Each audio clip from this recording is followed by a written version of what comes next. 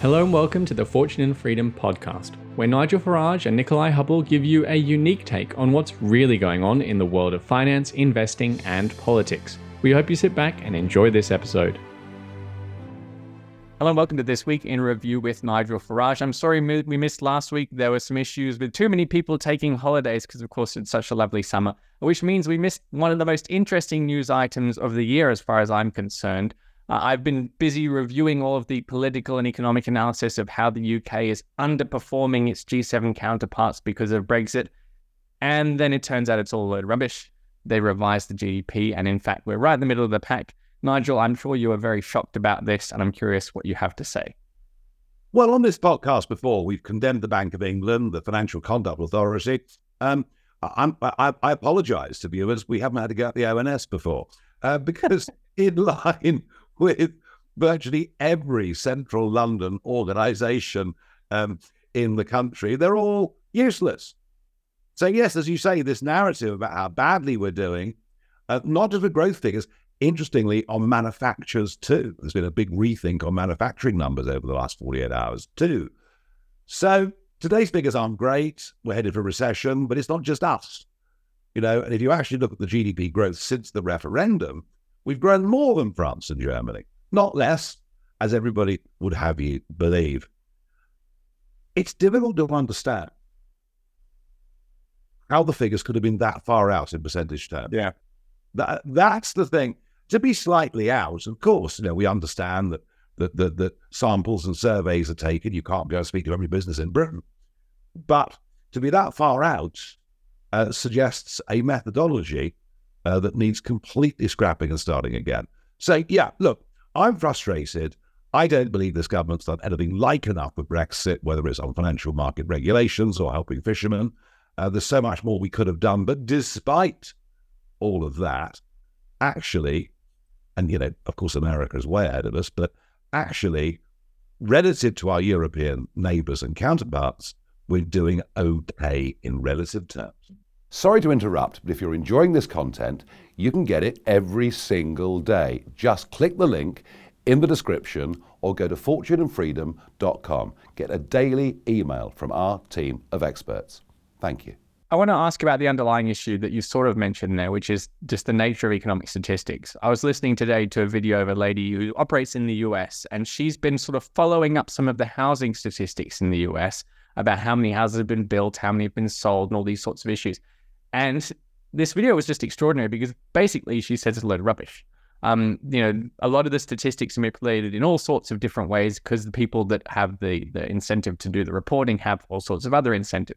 And it sort of made me question something that I've been pondering for a very long time about whether the economic statistics in all sorts of different forms, whether they're valid enough to even have these debates and these analyses properly. In other words, all of this analysis by the Bank of England and all these economic consultancies, if the data is wrong because it's being reported in various different incorrect ways, or because there's incentives to report it in incorrect ways, or because the ways it's collected, inflation statistics being another good example, then all these debates that we have, they're just so artificial and, it's just sort of showmanship. Well, real. I tell you what's even funnier.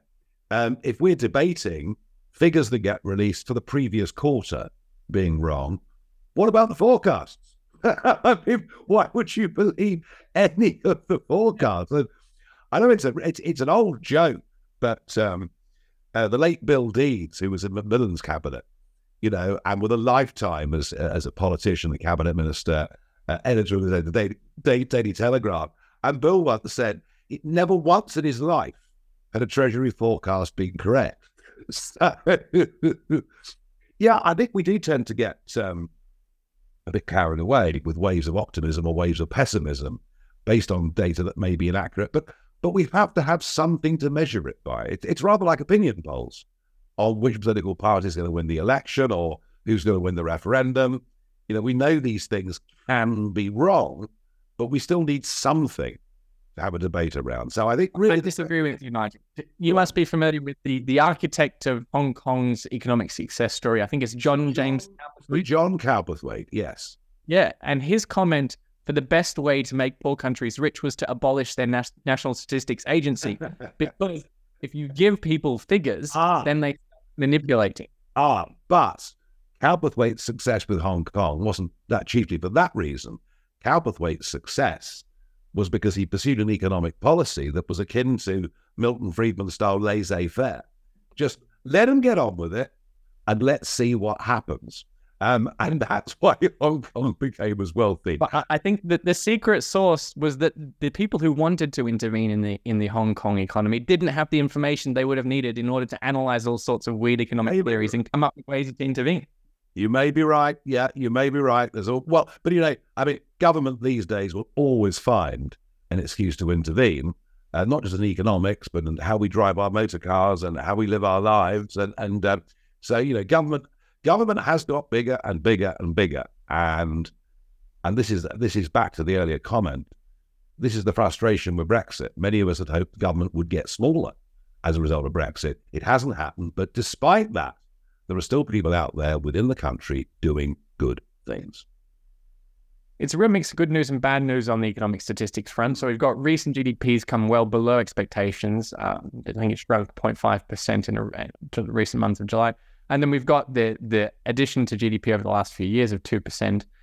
Average earnings for households over the last 3 months were up 8.5%, again, according to ONS. So it may or may not actually be true. But this is the biggest jump on records dating back more than 20 years, excluding the unusual pandemic years. And, well, first of all, what do you make of that? And the real issue here is whether this means the Bank of England's going to have to raise interest rates even more. I'm pleased that wages are going up. I mean, I know it's mildly inflationary. It's part of the mix of inflation, but I'm pleased that wages are going up. Just because, a lot of people are going through an incredibly tough time. And, you can read the inflation number, but it's very difficult to work out what the impact of that is on the average family. It's very, very difficult. It leads into two very big debates, actually. One is about interest rates and what the bank are going to do. My hunch is they're going to put up another quarter. I don't think they should, but I think they will. And the other big one is pensions. This is going to be a huge debate. There are now 12 million people receiving an old age pension of some kind in the UK. It's a huge number of people.